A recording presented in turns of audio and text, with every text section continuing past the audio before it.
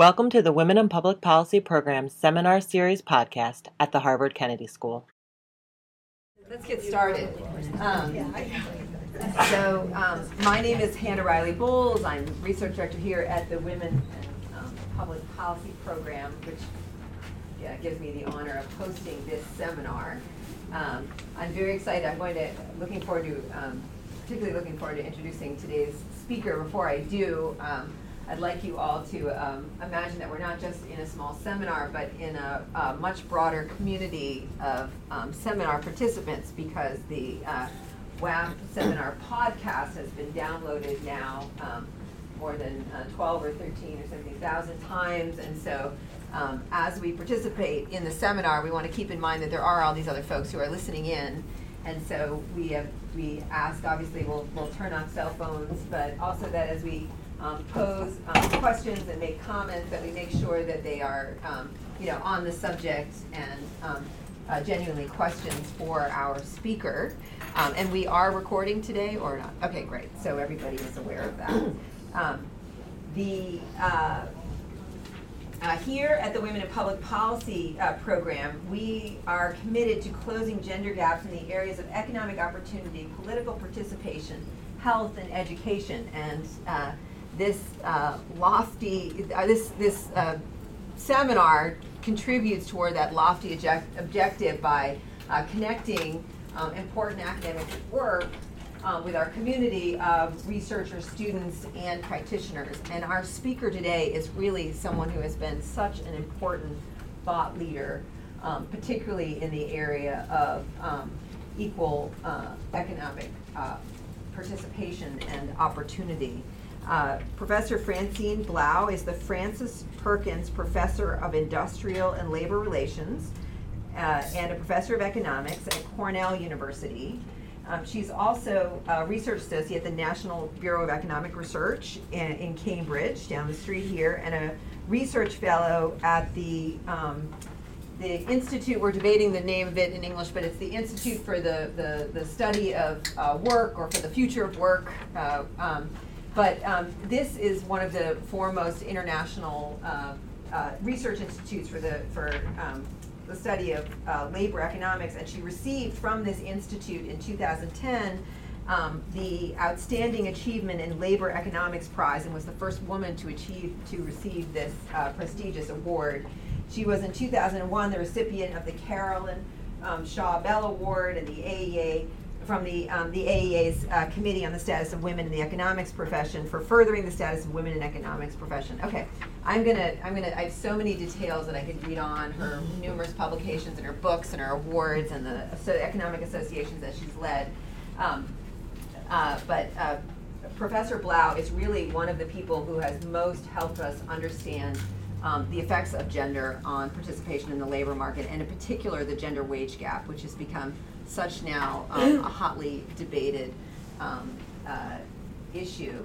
And so I'm going to stop there and hand it over. We are so honored to have you here today, and particularly to be hearing your really latest research on where does this gender gap really come from, and how should we understand it. So I'll stop there. Please join me in.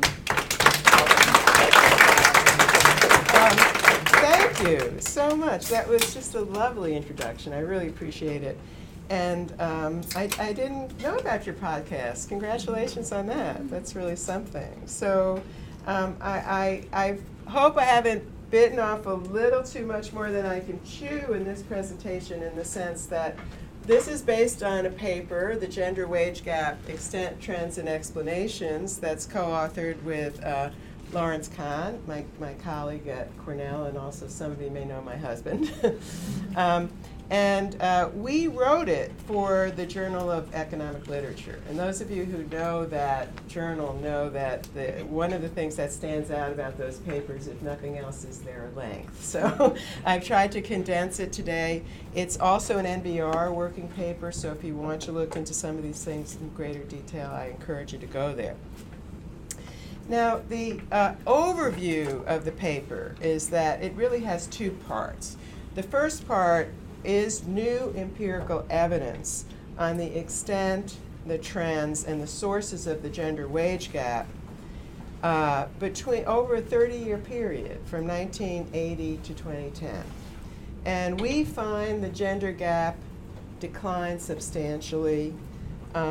We suggest how we can account for this decrease in terms of measurable factors, what various factors played a role. And we ask how much of a gap remains and what causes it. And these questions in the empirical part are addressed in terms of simple statistical analysis, regression-based analysis. But we use this as a springboard to review the literature, but to kind of focus our literature review somewhat in terms of what we've learned in the empirical part. Some of the factors we'll talk about in the literature review build on the measured factors that we included in our statistical analysis. Others are not included, are not possible to include with conventional data sets, and they potentially impact the unexplained gap. But there's a technical point I'd like to make here, and that is, even if some very important factors, Hannah sitting here reminds me negotiation, a very important factor, cannot be included in our statistical analysis, it doesn't mean that they actually are not entirely not controlled for.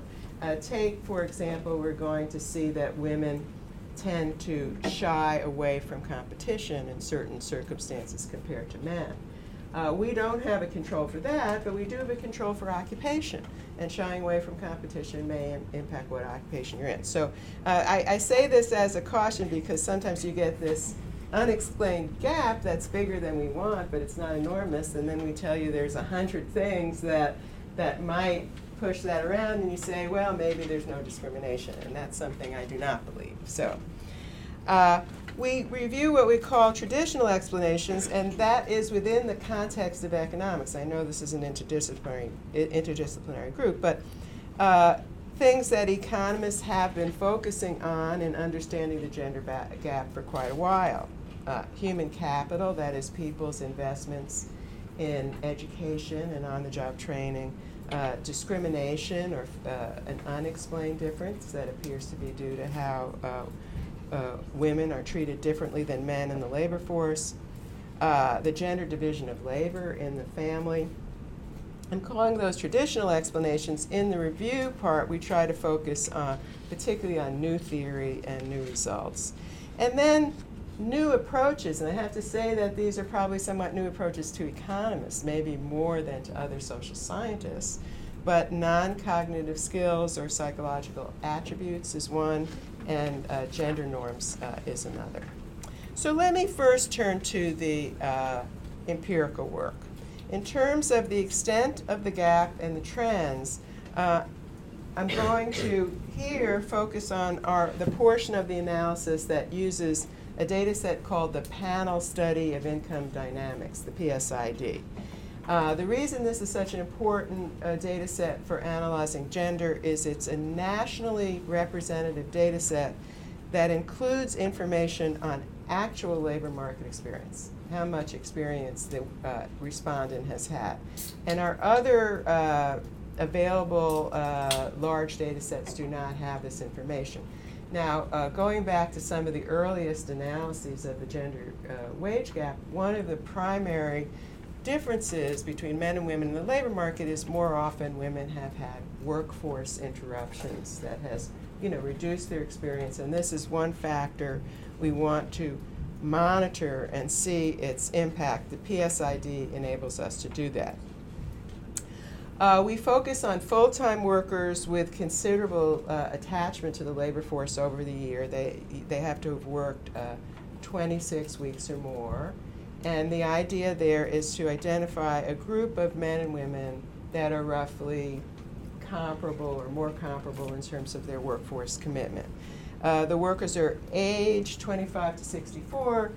That doesn't hold for everybody, but for a lot of the population by age 25, you're done with your education. And also doesn't hold for everybody, but 64 is the considered pre-retirement years. You haven't retired yet. And I would just tell you, since there are some issues that I don't have time to go into about the representativeness of the PSID, that all the results broad results I'm giving you here, we have checked against the current population survey, which is a very representative data base, and the results are similar. So I'm gonna base this on regression analyses, and there are gonna be two major specifications. The first specification we call the human capital specification. It controls for the two major human capital variables, education and experience.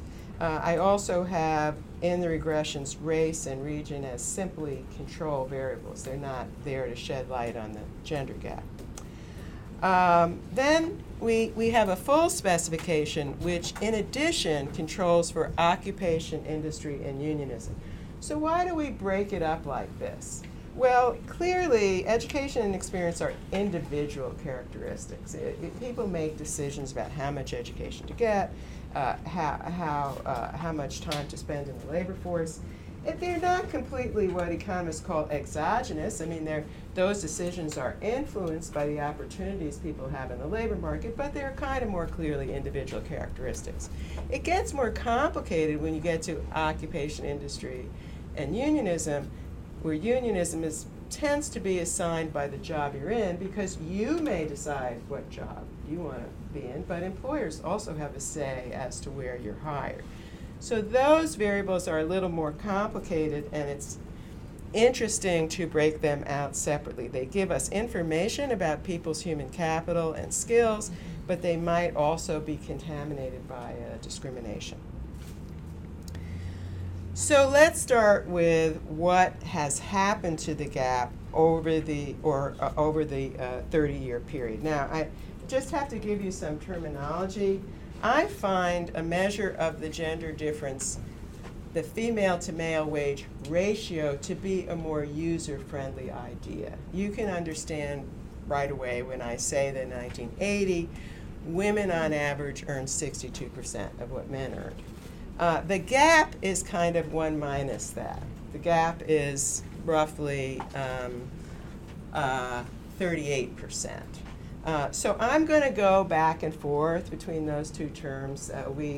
Progress for women is the ratio increasing or the gap decreasing. Well, the gender pay gap narrowed, the ratio rose, and it actually rose quite substantially between 1980 and 2010. From 62% to 79%. That's even more impressive because prior to 1980 there had been, for a very long time, since the 1950s, virtually no sign of a decrease in the gender gap.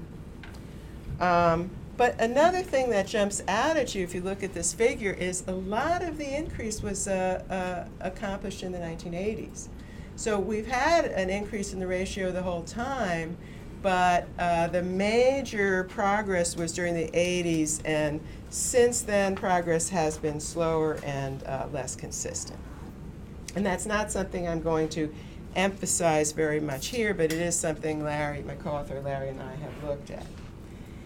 Now, in terms of explaining this, a very simple way to look at this is to compare the unadjusted gap to two other gaps. The unadjusted gap, again, is in blue, and the first gap, ratio, is adjusted for the human capital specification. So that means how much do women earn relative to men if they have the same education and experience.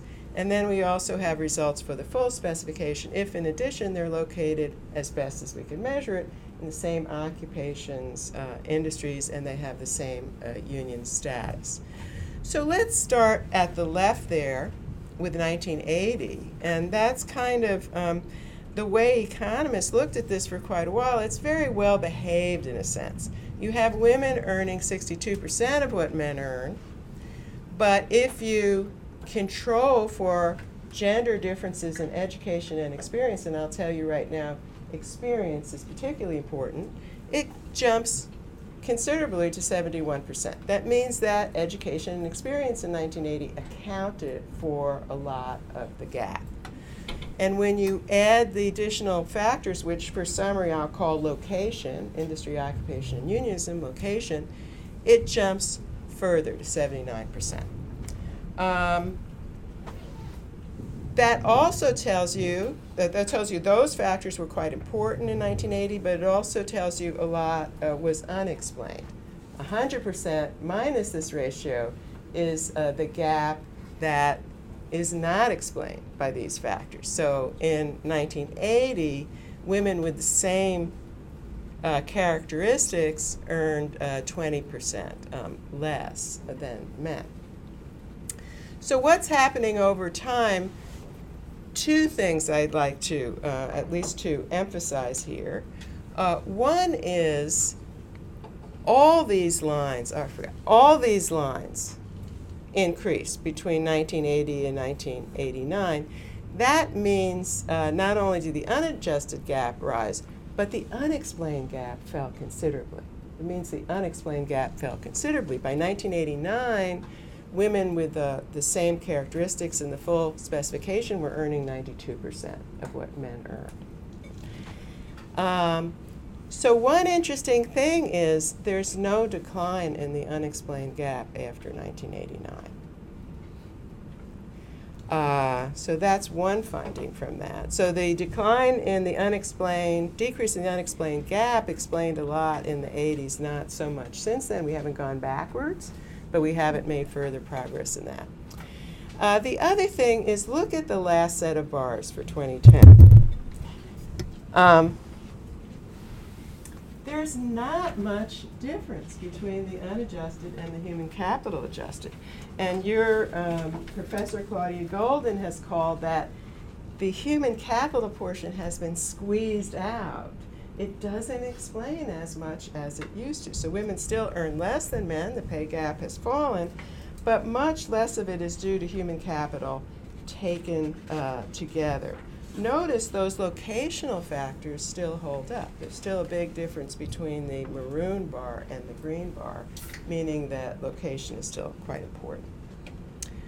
Well, let me elaborate on the human capital part. This table here gives the contribution of various groups of measured characteristics to the gender pay gap in 2 years, 1980 and 2010, for the human capital and the full specification. So there's a lot of numbers there, but let me just make a few points about them. First of all, look in 1980. Here again, we see how important experience used to be. In the human capital specification, experience in 1980 explained 24% of the gender wage differential. Education did not explain that much, but it favored men. Fast forward to 2010, what has changed? Do you see the signs in the top row there? It means that education does not help to explain the gender gap. It increases the amount we need to explain. Why is that? Because women are now better educated than men. All right, men, and this is not just in the United States, this is in most of the advanced industrialized economies. Women used to be less likely to go to college than men. Now they are more likely to go to college than men. That started in 1980, that women caught up to men, but then surprisingly they began to surpass men. And as these new, better educated cohorts have entered the labor market, now for the whole population, women on average are more likely to be college graduates than men. Experience is actually still important. So Claudia Golden is right that it's been squeezed, but it has not been squeezed out entirely. The fact that women have shorter and more disrupted work experience than men is still a factor, now explaining 14 to 16% of the gap instead of 21 to 24%. But a reduced amount. Occupation and industry are still quite important. Look at these rows here. Together, they add up to about half the gap. So in terms of what we can measure in conventional statistical analyses, occupation and industry, and the fact that women are in different occupations and industries than men is still quite important. And then further, if we look at the second to last row, we see the unexplained gap is still important. Much more important in the human capital specification than the full specification, but in both of them, there is some gap that we cannot explain by measured characteristics. What does that mean? What does that mean? It could be a measure of discrimination against women. And in terms of the definition economists use, it's not an unreasonable measure of discrimination. That is the portion of the pay gap that is not accounted for by productivity differences. So that's why we look at it as a possible measure of discrimination. However, there may be important unmeasured characteristics in our analysis, either things that are intrinsically difficult, impossible to measure, that employers, though, are aware of, or just things we happen not to have in our data set. College major, there's gender differences in that. That's not in our data set. If men are better qualified on unmeasured characteristics, that could help to explain the unexplained gap, and the unexplained gap would overestimate discrimination. I might say it's also possible that women are better qualified on some unmeasured characteristics, so that works the other way. But the other factor that most concerns me is if our analysis controls for variables that might themselves reflect discrimination, let's say discrimination in hiring, then we're over-controlling, and the unexplained gap could underestimate discrimination. And you can see how important it is, because in 2010, the portion of the gap that's unexplained is 84%, the vast majority in the human capital specification, where we just control for experience and education, but it's only 38%, still important, but 38% in the full specification. And I want to alert you to this, but I don't have an answer to this with this kind of analysis and data, but I am in the literature review going to mention studies that suggest, they don't tell us the exact amount, but strongly suggest discrimination is still a factor. Now, I do want to talk about how we account for the narrowing of the gap, but before I go there, I want to talk about one more set of analyses. And that is a question of how more skilled women are faring. Can I have a question? Yeah, go ahead. Are you open to clarification? Oh, absolutely. Definitely. So going back, I just to make sure, so an example of if we over-control the unexplained gap, we would underestimate discrimination. So for instance, non-voluntary sex segregation of occupations would be an example of that. Exactly. Okay, good. Completely. Thank you. And thanks for clarifying that. We find the gender wage gap closed more slowly at the top of the wage distribution, both unadjusted and controlling for measured factors. So let me just walk you through that with a diagram. So we look at 3 percentiles of the wage distribution, the 10th, 50th, and 90th. And what that means is, for the 10th, we compare a woman at the 10th percentile of the female wage distribution, how much she earns, to a man at the 10th percentile of the male wage distribution, how much he earns. And what I'd like to point out about 1980, and I'm saying this is unadjusted, this is just what we find in terms of mean wages, there's not much difference across those three groups. Not much to write home about either. Women earn 61 to 63% of what men earn across each of those percentiles. Very different in 2010. At the 10th percentile, women earn 82%. At the 50th percentile, they earn 81%. And then they go down to 74% at the 90th percentile. Well, you might be thinking maybe the women at the top have more differences with men in terms of their measured characteristic. Maybe that's why. And the answer is no. So you can see in the last two set of graphs that adjusting for measured characteristics, as we did for the labor force as a whole, you don't find too much difference in how each percentile fares in 1980 between women earning between 77 and 82% of what men earn. In 2010, it's massive. At the 10th percentile, women may earn as much as 97% of what men earn. I think that personally is an overestimate, and it's measured with a bit of error, but in any case, they're doing quite well, controlling for measure characteristics.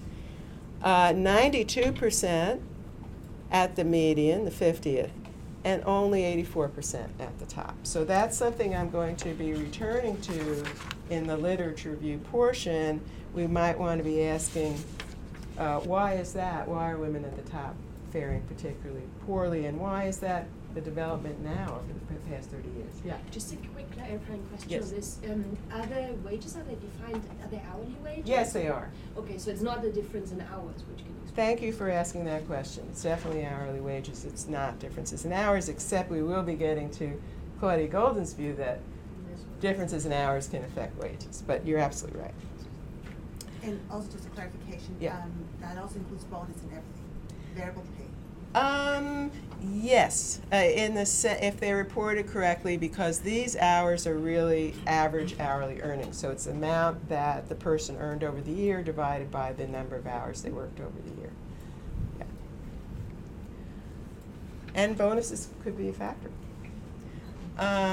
So let me just jump to one more set of empirical results before the literature review, and that is what accounts for the decrease in the overall gender wage gap? What accounts for the decrease in the overall gender wage gap over this 30-year period, where the gap fell from 39% to 21% as the ratio rose from 61 to 79%. And I'm not going to show you our analysis, but I am going to show you our major results. First of all, part of it is women worked hard for what they got. They improved their measured skills. Their labor force attachment and experience increased. The gender gap in experience, this is very dramatic, fell from 6.8 years to 1.4 years. Enormous decrease in the male-female difference in experience. This is full-time experience.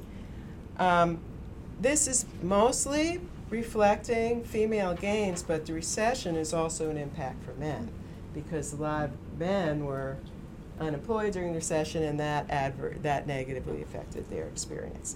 And that's going to be a little bit of a theme here, and it's becoming more of a theme in general among economists. Some of the advancement of women is women gaining, but some of the advancement of women relative to men is men not doing that well. And this is an example of losing a bit of experience during the recession.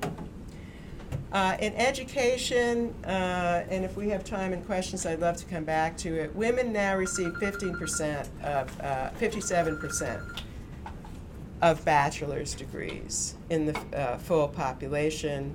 Now, as I mentioned before, they're more likely to have gone to college. Oh, by the way, I have just taken the portion explained out of one of our specifications. It's the full specification. And so we find that labor force and attachment and experience gains of women explain about 14% of the narrowing. Education advances of women explain 18%.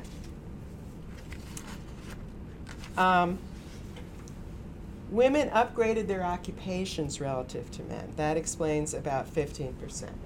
First of all, let me just clarify. I don't know how to say it. I always say women moved out of traditionally female clerical and service jobs. I don't mean the exact women moved out. I mean the distributions changed in that direction.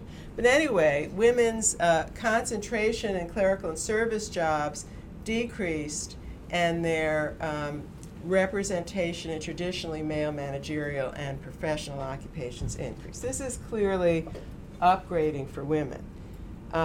This, to me, represents both an increase in skills of women, and that's part of the educational thing too. I mean, increased representation of women in medical school, law school, MBA programs.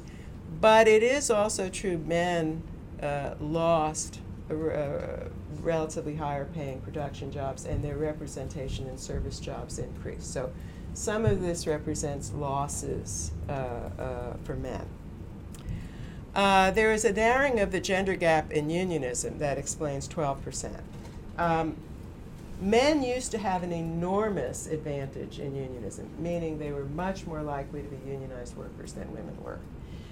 Unionism has fallen precipitously in the United States. I mean, we're flirting with low double digits, and in the private sector, maybe even single digits.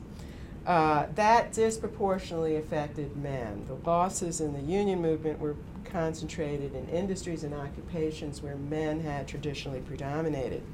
But in the public sector, where unionized women are more likely to be, the unions held up better. So anyway, this contributed to the decline. Now, I have to say, not all factors worked in that direction. And one thing that Larry and I have emphasized in some other of our work is with rising inequality, prices may change, overall prices for everybody may change in a way that disadvantages groups like women. In particular, what we found here is that women advanced by moving into traditionally male occupations, but the pay gap between more female areas and more male areas widened. And that actually worked to widen the gender pay gap, but it was compensated for by the other factors I mentioned. And one more, which was there was a decrease in the unexplained gap, which actually alone is large enough to explain 58% of the reduction in the gender pay gap. And that, as we saw, was especially large in the 1980s. Now, as a social scientist, you don't like to kind of come to one of your big conclusions and say, so the major explanation is that it's unexplained. You know, I mean, but that is kind of what we find here. And actually, the lack of a substantial decrease in the unexplained gap since the 1980s is one of the major reasons for the slowdown in progress.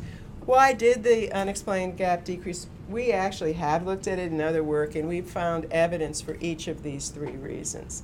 A decline in discrimination, and that makes a lot of intuitive sense because as women have gotten more firmly attached to the labor force, as they've gotten education in non-traditional areas, I think employers' stereotypic views of them have changed and gotten more positive. What we call statistical discrimination against them has probably decreased.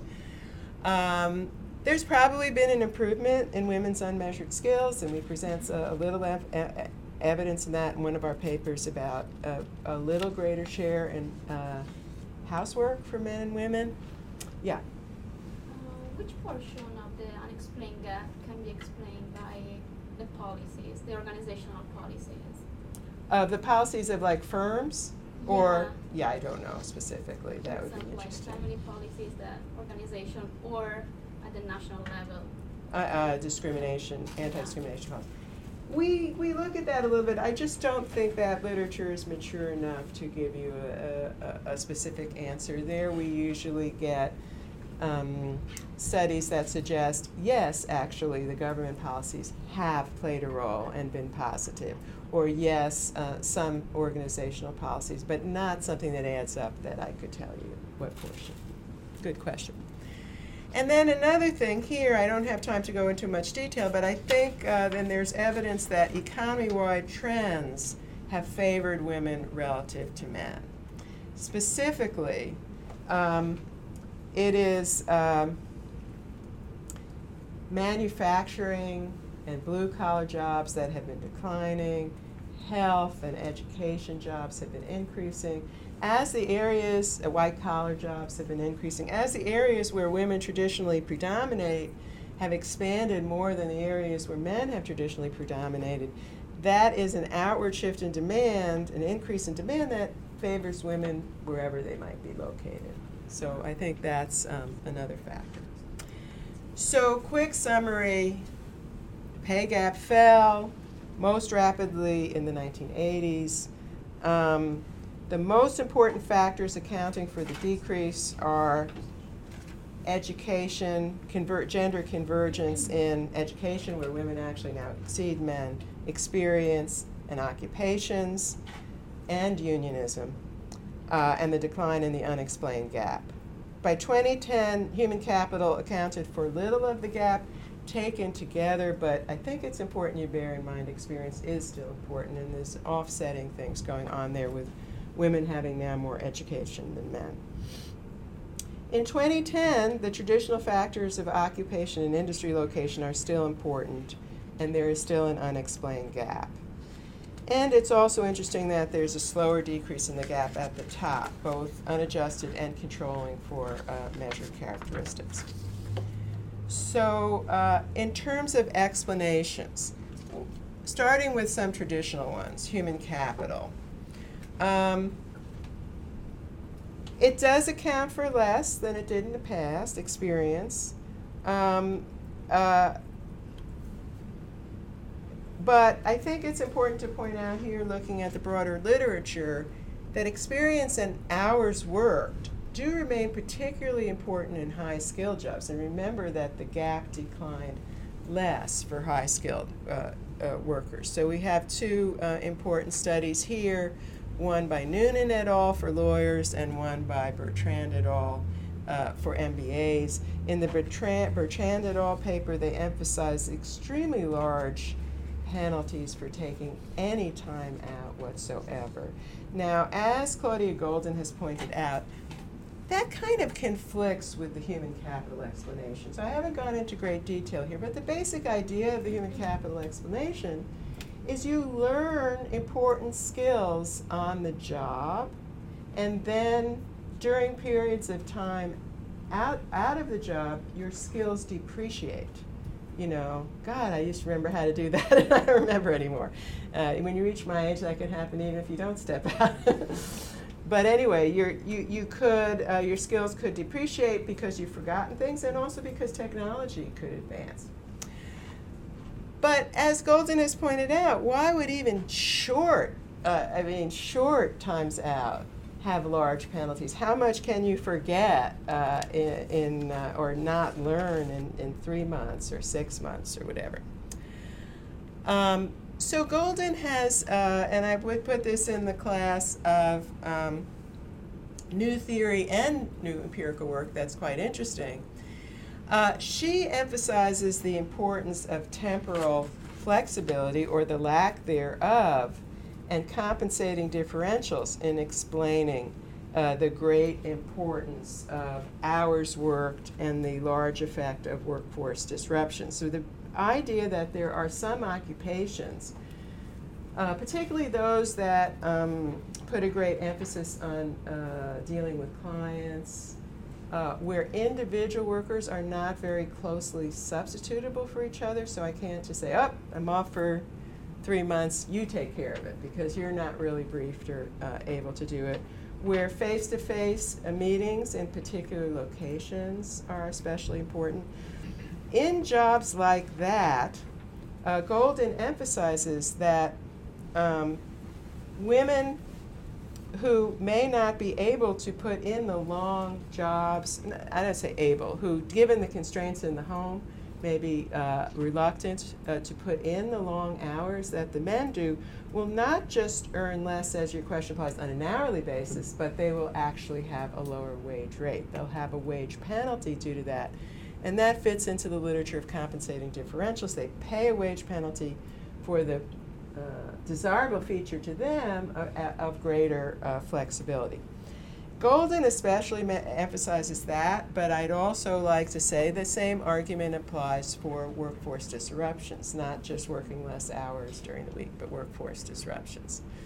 And this is very interesting because it's an alternative to the human capital story. So it's a big theoretical advance that explains similar empirical facts. It especially applies to high-skilled women, college graduates, and within that group, to women in law and business. So those are areas where we've seen lack of progress. And Golden emphasizes this, very heavily emphasizes this is a within occupation story, but I think it could help explain occupational segregation as well. why don't we see more women financial consultants? Yeah. I agree with everything you just said. Here's a new trend that I'm seeing which might decrease that gap a little bit, and that is that employers think about this problem now. I think many employers slightly differently in that, yes, a woman who is taking time out for a year or two will have less human and social capital when she comes back, but that's still better than a new hire. Yeah. So we're now all of a sudden seeing these re-entry programs. So all big banks in the U.S. Have started these re-entry programs for women who have taken time off. So I don't think it's going to close the gap there, but it's interesting that. So I think it's an interesting intersection of maybe where human capital and discrimination have come together, and maybe mindsets have started to change with a clear rationale for employers. And I have speculated as much too, because as women just comprise a large portion of the available pool. I mean, you can't hire for MBAs for jobs without hiring some women. Then once you've hired them, you have all these investments. An interesting thing to follow in this is how quickly do they catch up, or do they get, well, you're back, but we're never going to look at you quite the same. So that would be very important. The traditional division of labor in the home, there's a motherhood wage penalty. I can't go through all the details here, but they find that women who have children controlling for measured characteristics earn less than women who do not have children. Males get a marriage premium. So maybe the traditional division of labor for mothers puts extra responsibilities on them. Given some traditional division of labor in the home, the married man has extra support because he's his wife at home, and he has extra responsibility, so there's a marriage premium. There's joint location issues that are fascinating, especially if you're involved with them. But I think you're probably all in this group aware of that when people look for two jobs in the same location. And if the woman is the one to be the trailing spouse, that negatively affects her wages. It's probably more true that it's a woman than the man, although that's changing. But one thing I'd like to emphasize is a fascinating more recent study by a sociologist, which finds evidence, and I'm not disputing the reasons I already gave for these differences, but finds evidence that discrimination plays a role in the motherhood wage penalty. And this is Carell, Bernard, and Paik, and they have lab and field experiments where they use identical resumes, but they hint that the applicant is a parent or not. Specifically, for a parent, they say for extra activities, PTA, and for non-parent, they say neighborhood block association. And they find evidence of discrimination of moms compared to non-mothers, but not of dads compared to non-fathers. And in the field experiment, for example, mothers received lower callbacks than non-mothers, and there was no difference for the men. And these are identical resumes except for parenthood, so it's very striking.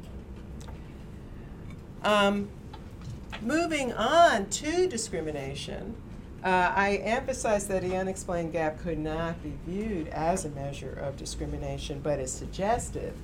I believe it is supported by experimental evidence.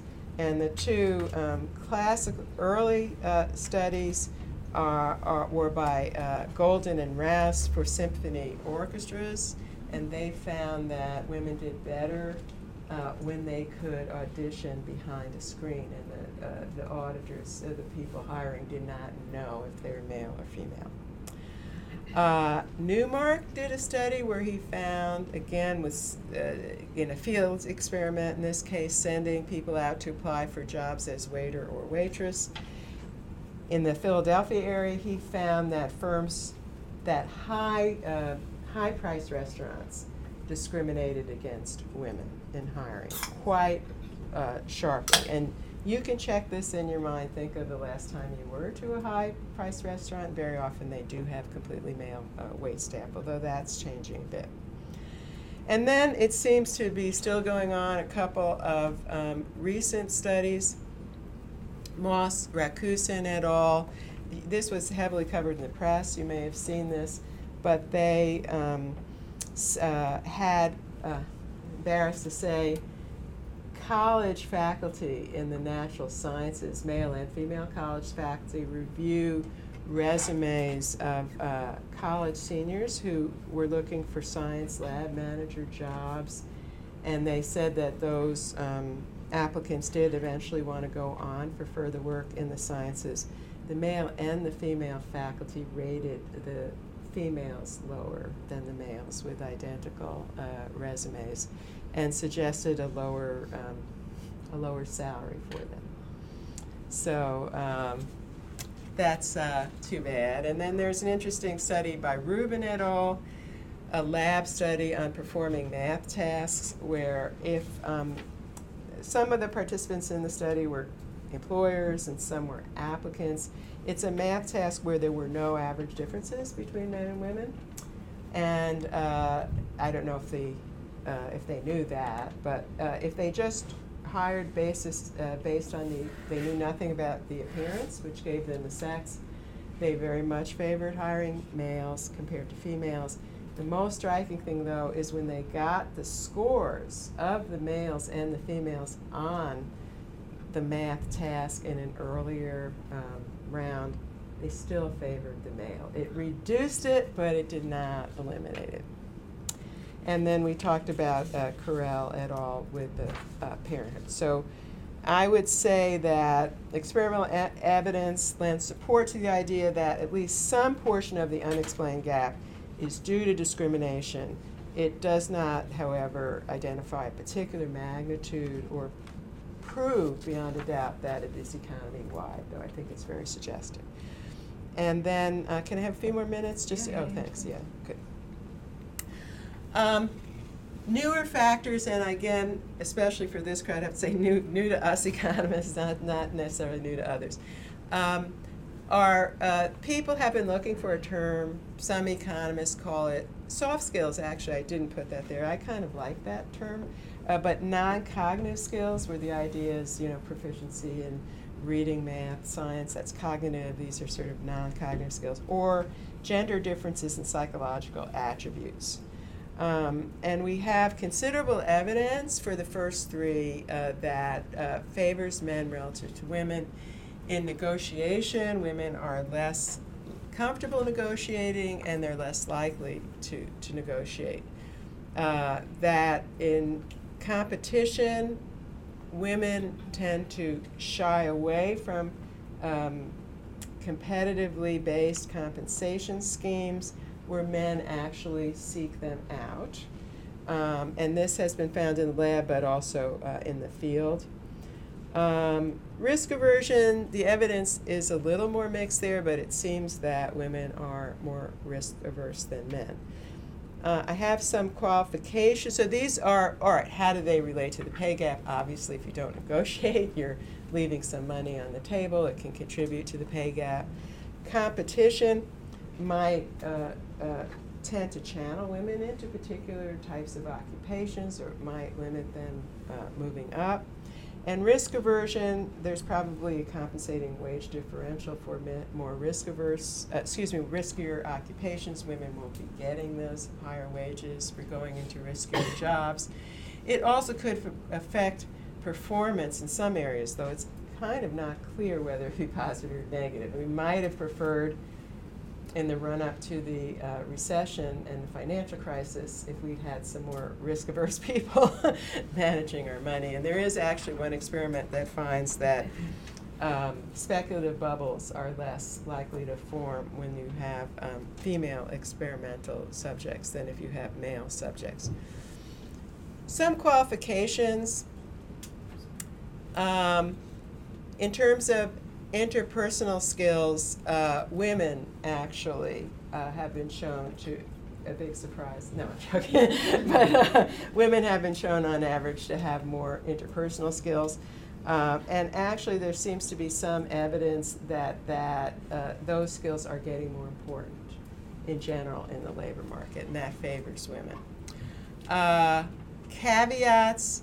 Factors favoring men, as I hinted, may not be optimal in all circumstances. Interestingly, in the lab experiment on competition, women competed too little in terms of maximizing their economic outcomes, but men competed too much. I mean, I think they enjoyed the competitive thing, and they actually, low performance men decided to compete, even though they didn't win. Women sometimes encounter negative reactions when they act in unfeminine ways. For example, they negotiate in Bowles et al. Work that I cited up there.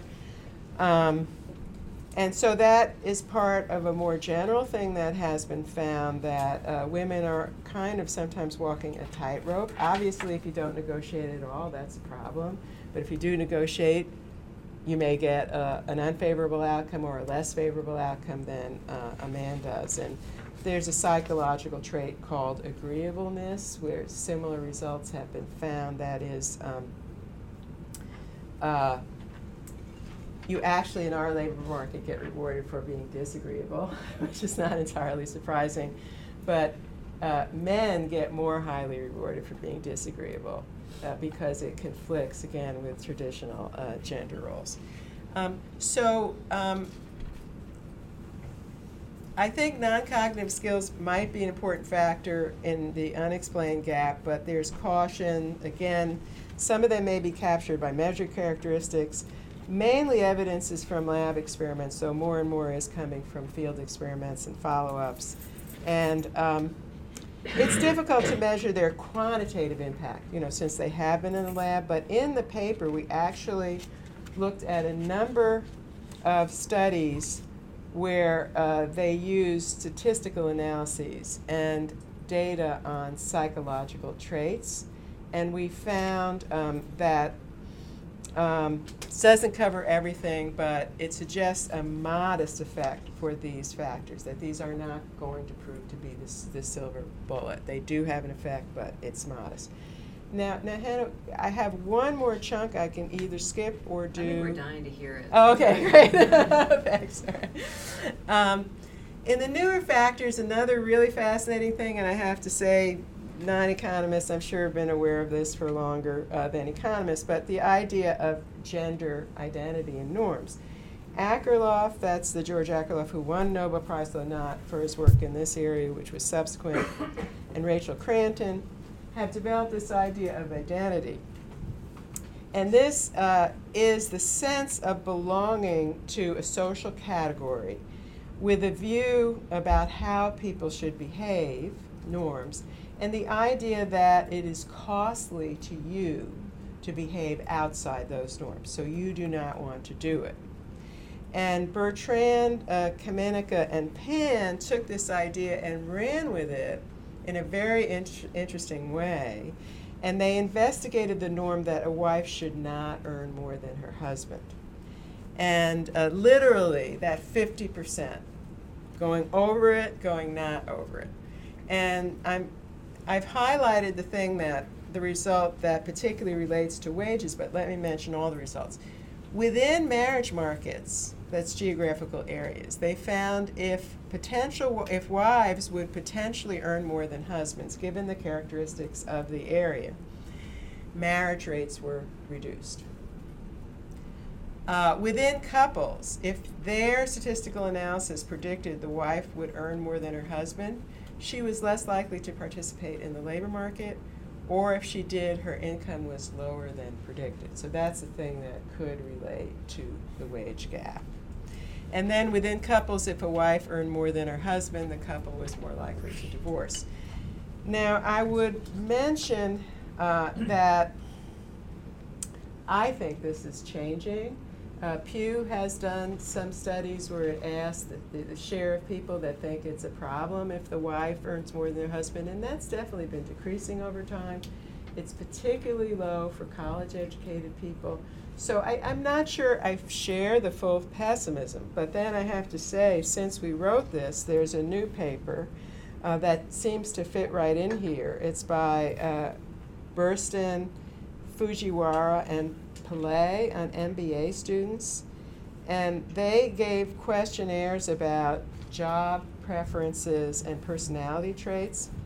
If they, first-year students in a prestigious business school, if they told the students that the results would not be shared with their fellow students, men and women, and single women, men, married, and single women all answered very similarly.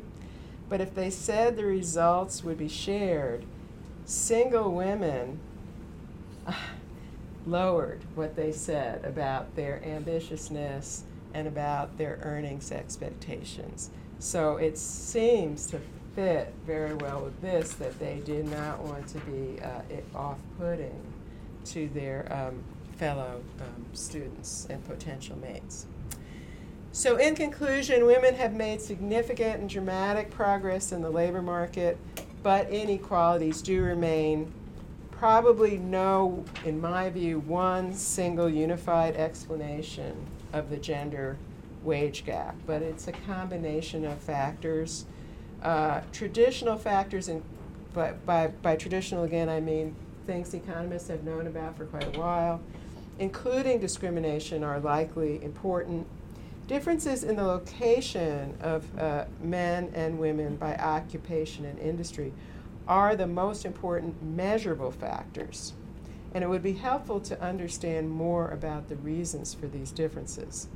Newer insights are emerging about gender differences in non-cognitive skills and psychological attributes. I think they're important, but I don't think they are a silver bullet. So, thank you very much.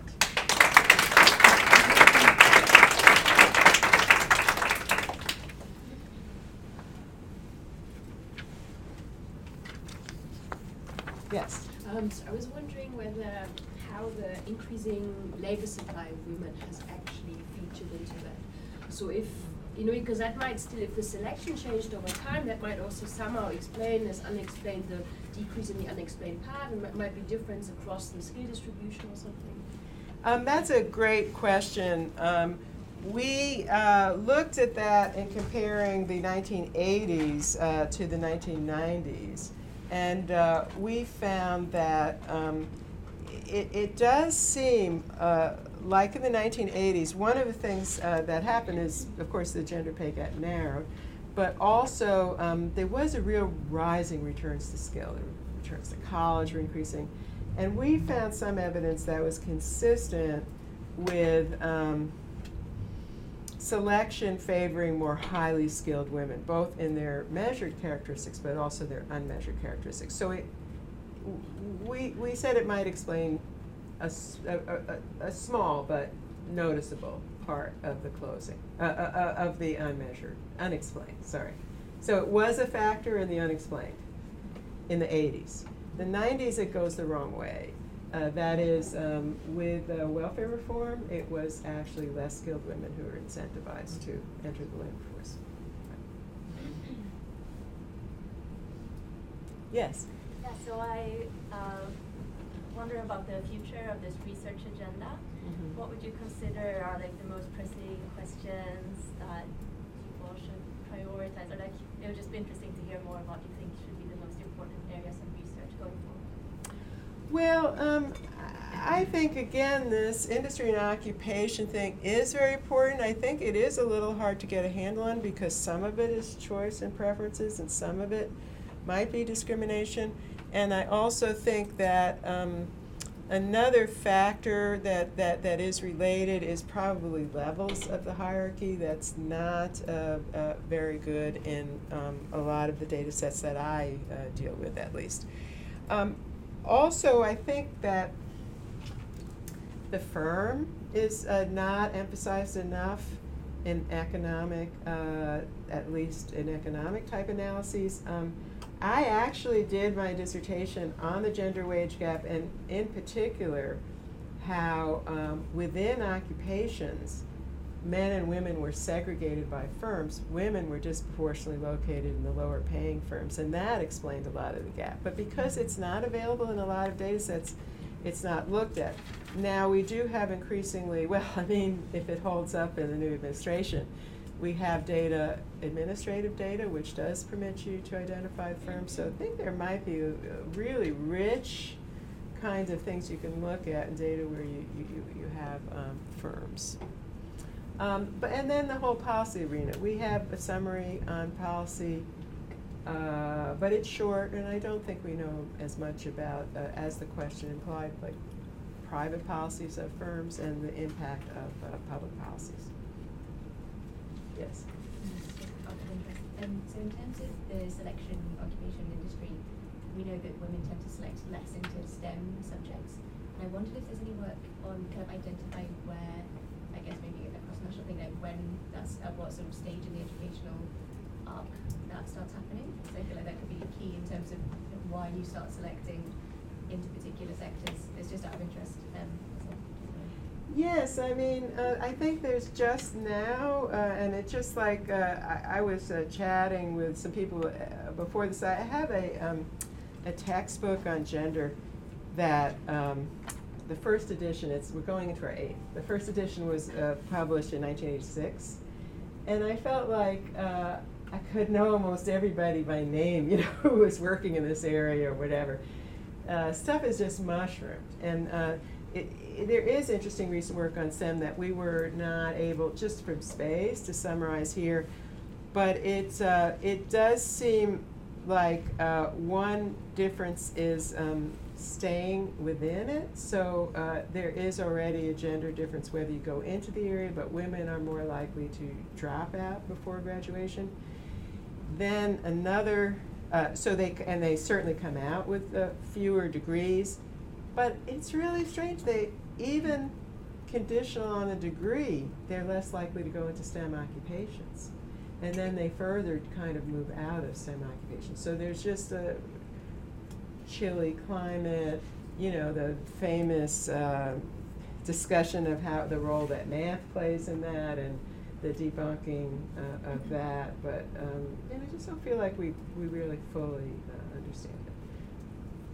But I do think gender role stereotypes are very important there. And, you know, having gone into a male profession myself, especially more, it was when I got my PhD, women were getting 7% of PhDs in economics.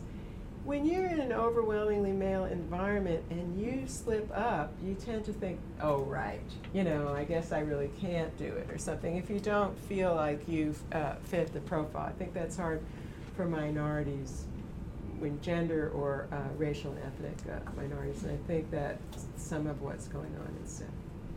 Yeah. If we go back to the slide on the adjusted, you don't have that. Okay. The adjusted wage gap. Yeah. It was something like 9%, That's 8% right. now. Right. What portion of that do you think is based on the gap between women of different races, salaries, compared to like all men? Okay, so we did not break that out. We did have race as a control. So this finding controls for the fact that unfortunately some racial groups do worse for both men and women, and they are a little more prevalent in the female workforce than the male workforce. But we did not break that out. But I would say that an interesting thing that in line with future research that we were looking at stuff for a reporter, and I think we found the coefficient on race was more negative than it had been in the past. So there are, you know, maybe some increasing problems in that area. And we do know overall that unfortunately the closing of the race gap has really stalled since about almost the mid-70s. But I'm afraid I can't answer like that specific question. Yes? I think that the size of the self-employed or independent workforce is growing, and I was wondering if this analysis has anything to say about women who aren't in traditional payroll jobs in firms. Yeah, well, it is interesting. I mean, because again, I've been looking at this for a long time, and it doesn't mean it won't be different in the future, but people have always been kind of pointing to self-employment. They say, well, you know, self-employment, that's a good option for women because if they encounter a chilly climate, if they need greater flexibility, well, they could be their own boss or whatever. It's actually been pretty stable.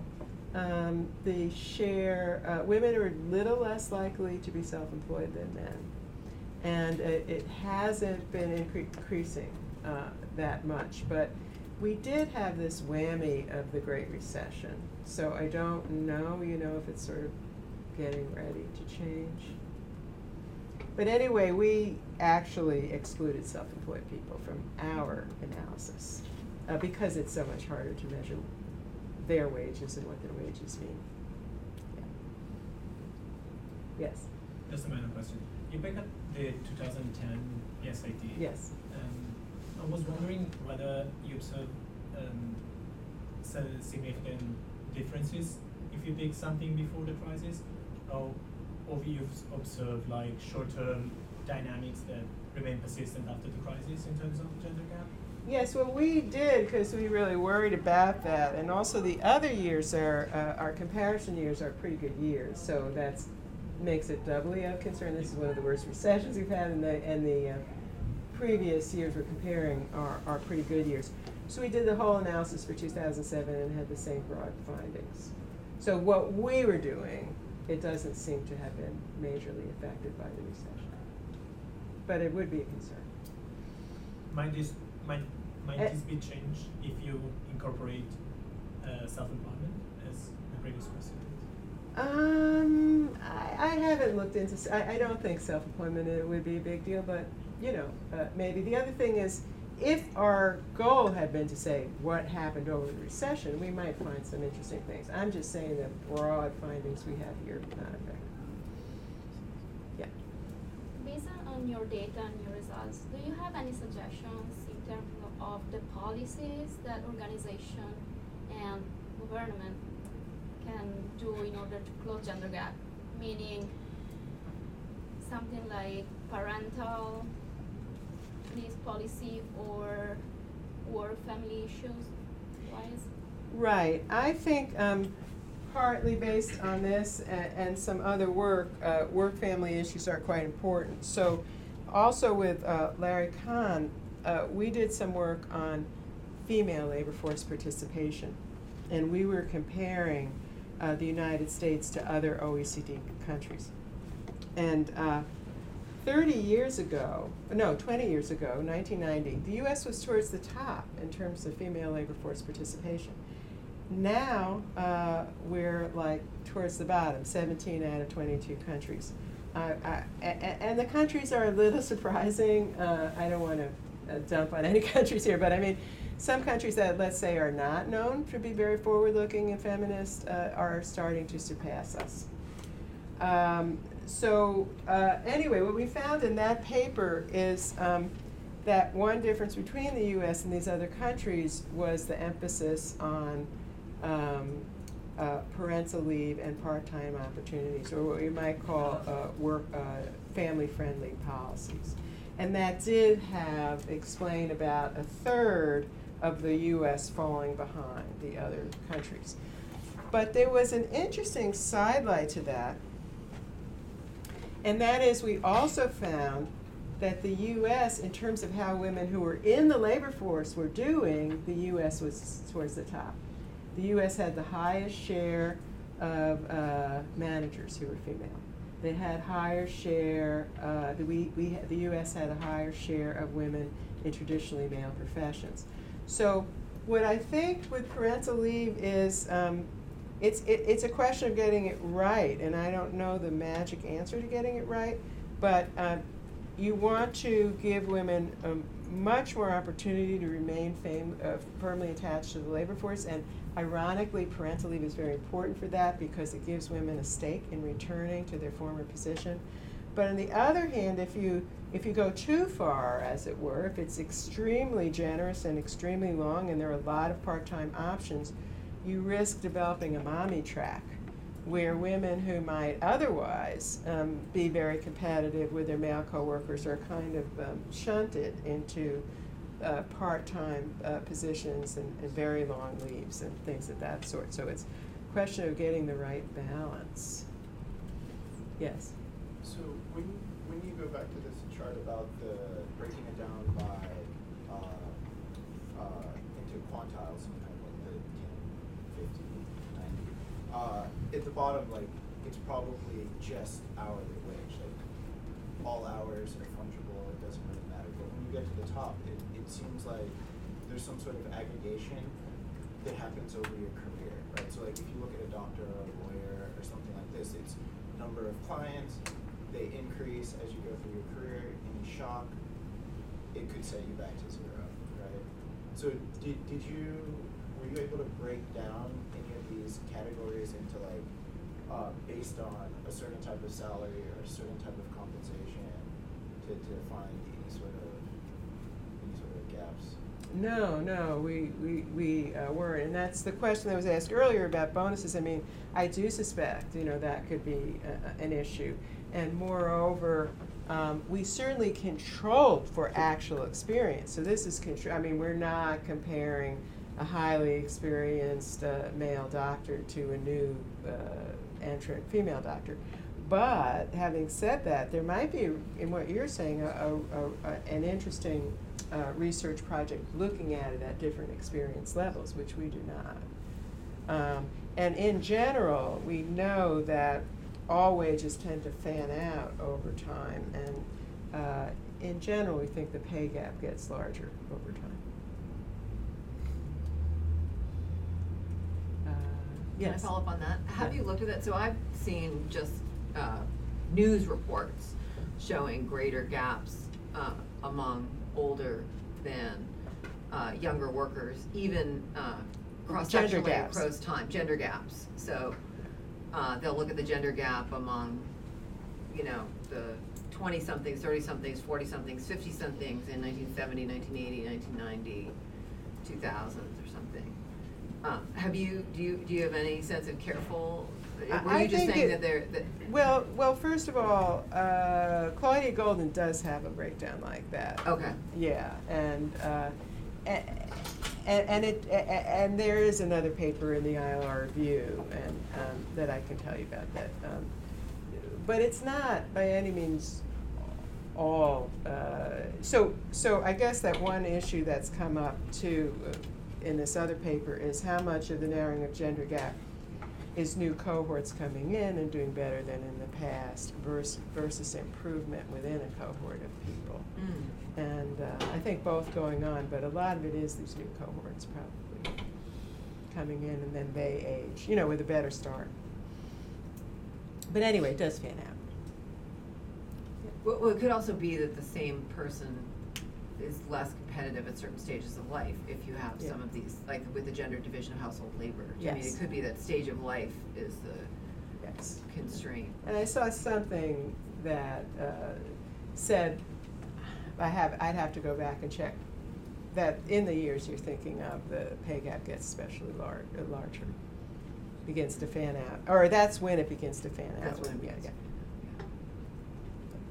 Yeah, looking at sort of the role of experience and that 10% as a control, does it matter if we sort of break sort of experience differences being caused by voluntary or involuntary leaves from work? Oh, well, I mean, these are such great questions. I mean, that's a whole paper in itself, absolutely. We are not getting into that here, but there is literature that, suggests you're right on the target, and that is if you're displaced from your job, you take a much bigger hit than if you quit your job, for example. So that would be an interesting thing in the gender comparison, because I would say a high proportion of the cases, maybe the male loss of experience is involuntary, and more cases the female loss is voluntary. So it'd be interesting. You don't have that in the data we used, but I think you could get it in for some shorter time period. There's one question about your data. When you were showing the greatest gap was, the greatest gaps and the greatest also unexplained gaps were for the 90th percentile of workers. What does the data look like? Is it that there's just a really, is this driven by outliers, by the men, or is it fairly, just out of curiosity? We didn't break it up to look at that. There is a feeling that in these data sets going much above 90, so this is literally at the 90th percentile. So just you're looking at the 90th, so you're cutting out the tail. I wasn't sure exactly. Yes, how you that's did right. that. Okay. It's not Okay. averaging across Okay, the tail. okay. So it is wasn't the top precisely. percentile, it was just at the 90th. Okay. Yeah, and then it's not well enough measured to do similar at the 99 or Okay, something yeah. like that. Yeah.